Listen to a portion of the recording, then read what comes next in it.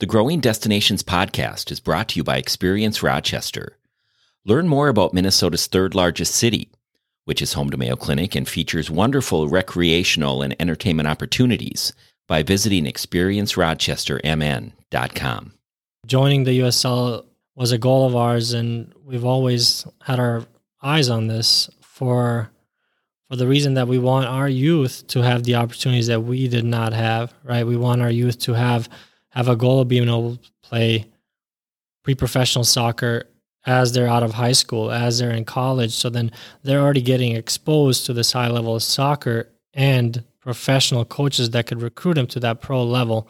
I know the youth level is going to take us a little while, but we're not giving up. We just want to show the Rochester surrounding areas that there is potential here. There are opportunities here, and we're not going to run away. We're only going to grow, and for the benefit of all of us. Rochester is an awesome town. I think it needs something like this, especially on the women's side. We added the women's side. That came out of nowhere, actually. It was not planned, but it happened, and we are so happy about it. Welcome to the Growing Destinations podcast, where we take a deep dive into destination development and focus on a wide range of topics, from tourism and entertainment to economic development and entrepreneurism, and much more. I'm your host, Bill Von Bank. Soccer is a growing sport, and my guests today are leading the charge in southeast Minnesota to expand its reach. Muharrem Dedić, or Mo, and Mithat Mojic, or Mito, are Bosnian immigrants who, along with their families, left war-torn Bosnia more than 20 years ago and settled in Rochester, Minnesota to start a new life. Mo and Mito met each other through soccer and became friends and business partners. And in 2018, they started a soccer club called Rochester FC. Through that club, they are now bringing the highest level of pre-professional soccer for men and women to the greater Rochester area through a partnership with the United Soccer League. Mithat Mojic, Muharrem Dedić, welcome to the Growing Destinations podcast. Thank you. Thank you. So Mithat, I believe you go by Mito. Correct. So in this interview, we will call you Mito. And Muharrem, Mo. You both emigrated from Bosnia to the United States more than 20 years ago. Tell us about that journey. Mo, let's start with you. Sure. Back, I don't know if you're familiar, but not with where we come from. We had a nasty war in the 90s. And then we got displaced, chased out from our country. We went as refugees to Germany for 5 years. We never really settled. We moved around. So throughout Europe? Through Germany. Just Germany, okay. We mainly stayed in Germany. Okay. Yeah. And war stopped. And then my dad decided to go back because he was homesick. And then we went back for a year or two. And after the war, it wasn't a right choice to do, but we did. And luckily, he had family. He had his brother here. In Rochester, Minnesota, or? Actually in Texas. Texas. Yes, Arlington, Texas. So to the family, we established a connection to the embassy, and then they brought us over here. And that's how we actually landed in Rochester. When was that? 99, September 9th, 99. Mito, same question for you. What brought you to the United States? The same situation for us. We didn't go to Germany or anywhere. Actually, our family just bounced around in Bosnia. We lost our home during the war, so there was nowhere for us to. Yeah, so there was nowhere for us to kind of go. So my family decided to take a chance and come to the States.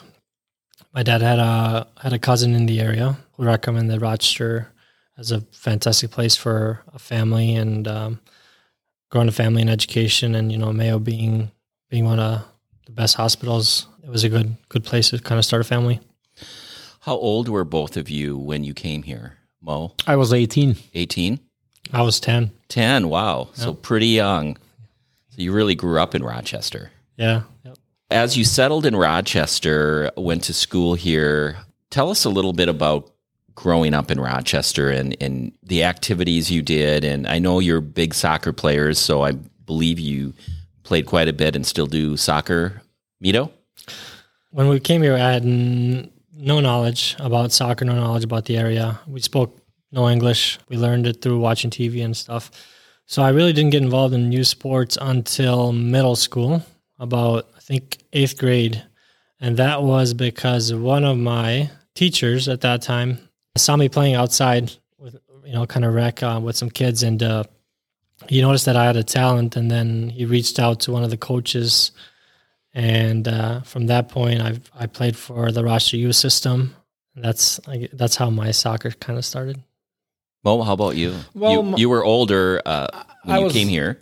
8 years older. But my whole soccer life started back in Germany as a refugee.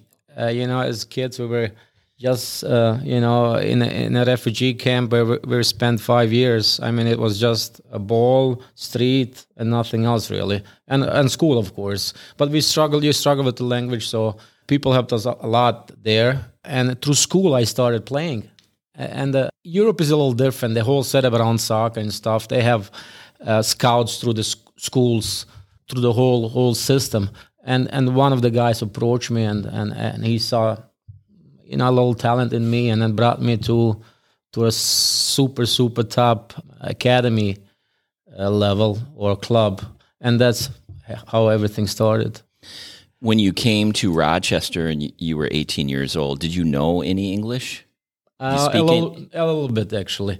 I actually, first 6 months, I ended up in the ESL class at Century High School, and that was it for me.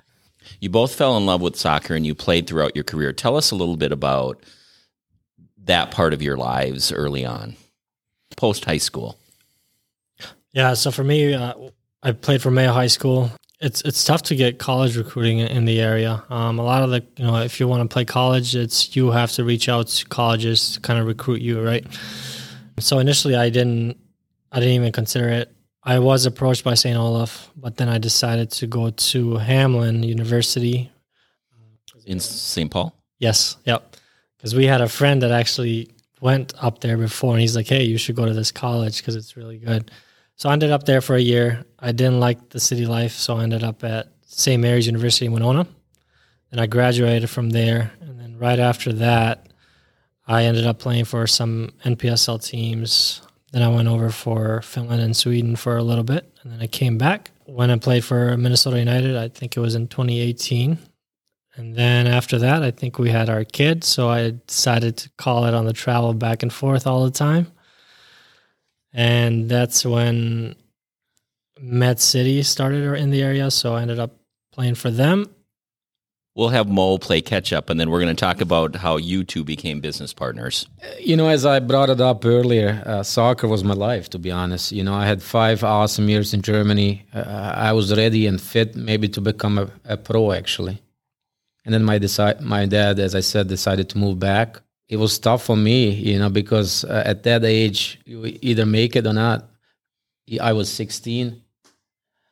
I went back and I played actually in my hometown for a first team with 16. I was the youngest captain ever.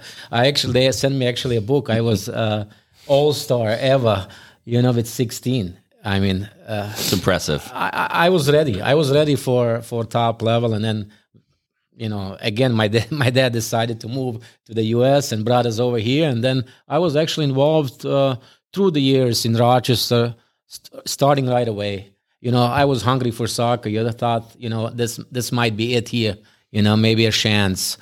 But I had 2 biggest injuries that can happen to a soccer player.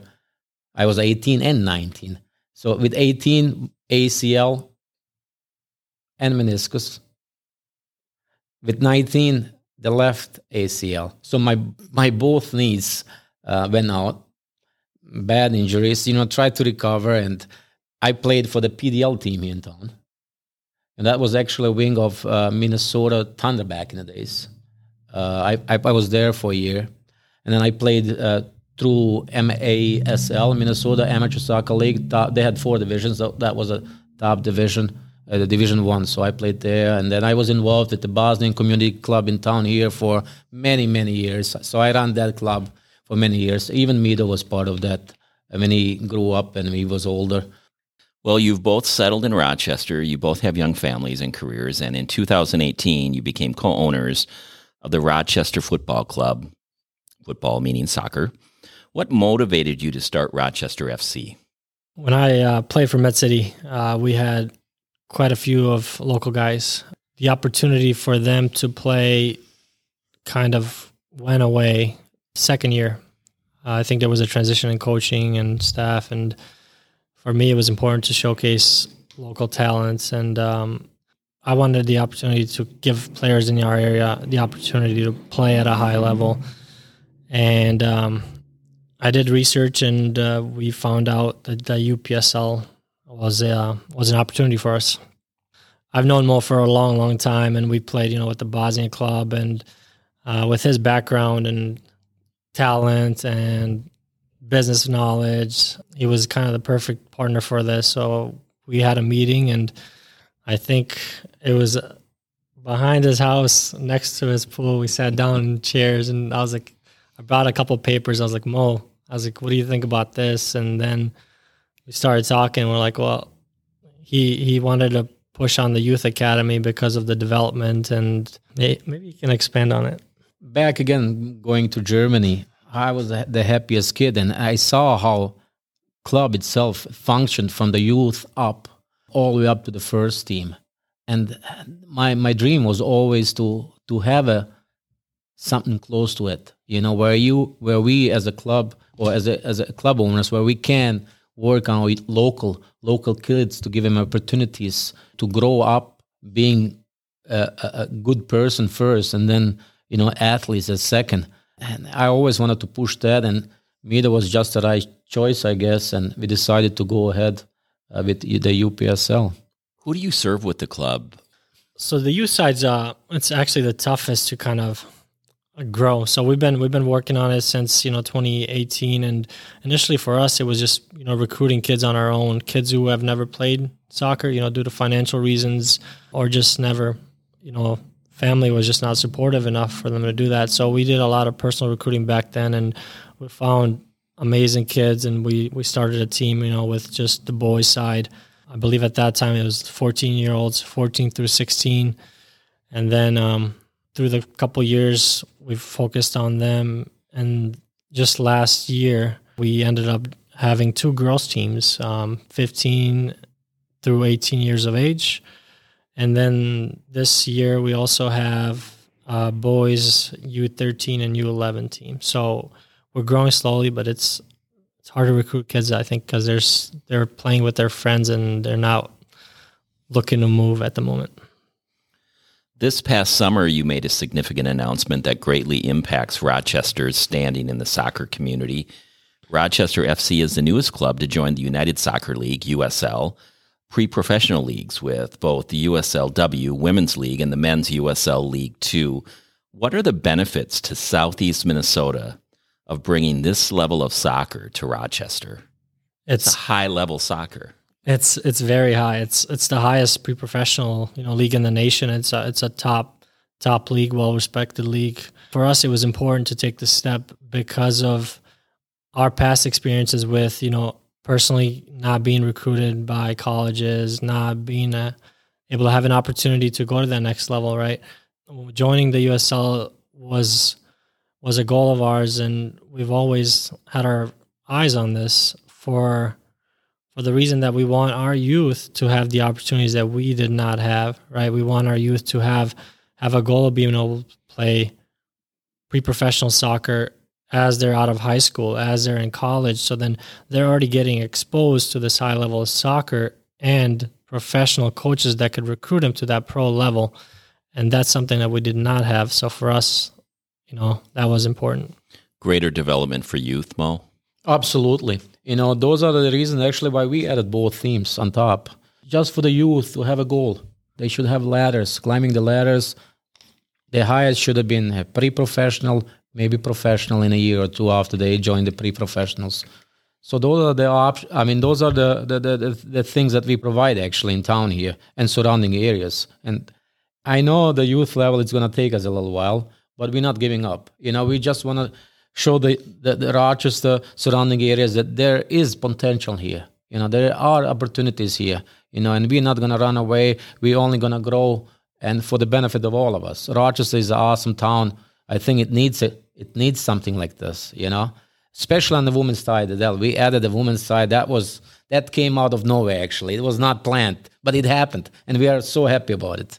Well, give us the backstory on bringing USL Leagues to Rochester. How easy of a decision was it, and how long did it take?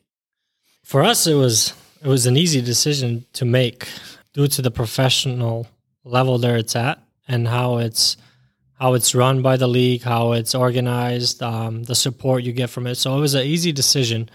Financially, we did have some, back and forth because it is a financially, it's a huge commitment from us. But it was a perfect move, and at the right time for us. I want to spend some time focusing on the women's club because the USLW is new, and the Twin Cities, Minneapolis, St. Paul, had an incredible debut with the Minnesota Aurora in its inaugural season this past year, going all the way to the championship final, but unfortunately losing out. But what a year. Average home game attendance for the Aurora totaled more than 5,500 fans. They will now be a competitor for you. Give us your perspective on this phenomenal season for the Twin Cities, Minnesota, benefiting from that and how that can be a springboard for your new league. All sports are played because of fans. They're surviving because of fans. Looking at these numbers, you tell me you won't find a kid around here that's not willing to go out there and play in front of 5,000-6,000 fans. That's our goal too, but not now. Soccer is being played because of the fans. And looking at these numbers are phenomenal. Reading and looking, on social media, of course, we research, our teams that we're going to play, and we are so excited, to face them. It's unbelievable, and especially for local kid to go up there and play in front of so many people. That's a dream come true. Mito, how about you? Give us some perspective. Yeah, so I'm with Mo on this. The fans is just it's a different atmosphere, and when you've played in front of, not even that many, but if you've played in front of a good crowd, it's different for the players. So for us, they're well organized. They've done well this past year, internally and with on the field, off the field. I just saw that they actually got their mascot, which is a huge congratulations to them. That's a huge step for us. We want to replicate, and hopefully we can outdo them. But that's a goal for us. It's a positive sign to see so much energy in the inaugural season for the USLW. Yeah, women's side is growing, men's side is growing, and for them to have 6,000 fans on average per game, that's huge. That just shows the support there is for soccer, for women's soccer. So amazing. You announced this new affiliation with the USL in early July. Now what? Because both the men's and the women's league, they take the field in 2023. What happens now? It's a lot of work on our end. So we're, connecting with businesses, connecting with colleges, connecting with players, finalizing our tryout dates. We're doing a lot of research, a lot of work on the back end to have a successful season. So we've got our, dates set up for our tryouts. We've got connections to D1 colleges. We've got connections to D3, D2 colleges as well. So, and then we've also been recruiting on the high school level for girls. So we've gone out and watched some high school games to see where our girls are, at that level. So, because like I said, our goal is to be local. So we want to, make sure that we've got some girls and boys that can compete at that level. You mentioned earlier this is a big investment, financial, of course, and people. How will you measure its success? By attendance, to be honest. As I just talked, it's all about the fans. You have fans in, you'll have better marketing, better things in general, It looks better.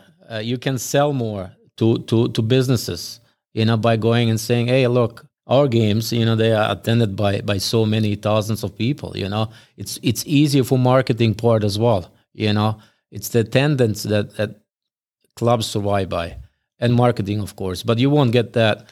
They both have to click to be successful. When do the seasons start for the men and the women next year in 2023? We're looking at April. For both? Yeah, probably towards the end of April. I think we're in a different situation than most states because of the snow in Minnesota. So we're limited to outdoor stadiums. So for us, we're looking at end of April to kind of kick off, and then it'll go probably till the end of July, early August. I was at the press conference when you announced this big opportunity for Southeast Minnesota, a lot of media in attendance, and you also unveiled a new crest. Tell us about the new logo that I'm right now staring at as we're talking. When we had our other logo, we wanted to build a logo around the city of Rochester, the community, and that's where the loon came in, the state bird. Right. We had Rochester Football Club on there. The year was started in 2018. And then, they had the cityscape, I think, on there for Rochester. So, moving into the USL League, we wanted to modernize that a little bit. So we recreated the logo. We had a professional designer there out of England do that work for us, and they did a fantastic job. So the modern loon is in the center. We've got Rochester FC up top, and then Minnesota on the bottom, kind of representing the state, the city, and then the loon. We also added Minnesota for a specific reason. It's kind of interesting because Rochester Football Club, there's a few Rochester football clubs out there. Australia, New York, multiple areas. And I've gotten multiple phone calls from Rochester, New York. Hey, when is your game this Friday? We don't have a game this Friday, right? So including the Minnesota part will kind of hopefully eliminate that, not to get confusion. So in the loon, you've got the eyes. So instead of the eye, we did the yellow star to kind of give a shout out to us as owners and as Bosnian owners to the Bosnian flag, which is, they've got this yellow stars. It's a great looking logo, by the way. Thank you. Thanks. How do you bring the community along with you as you build this new club?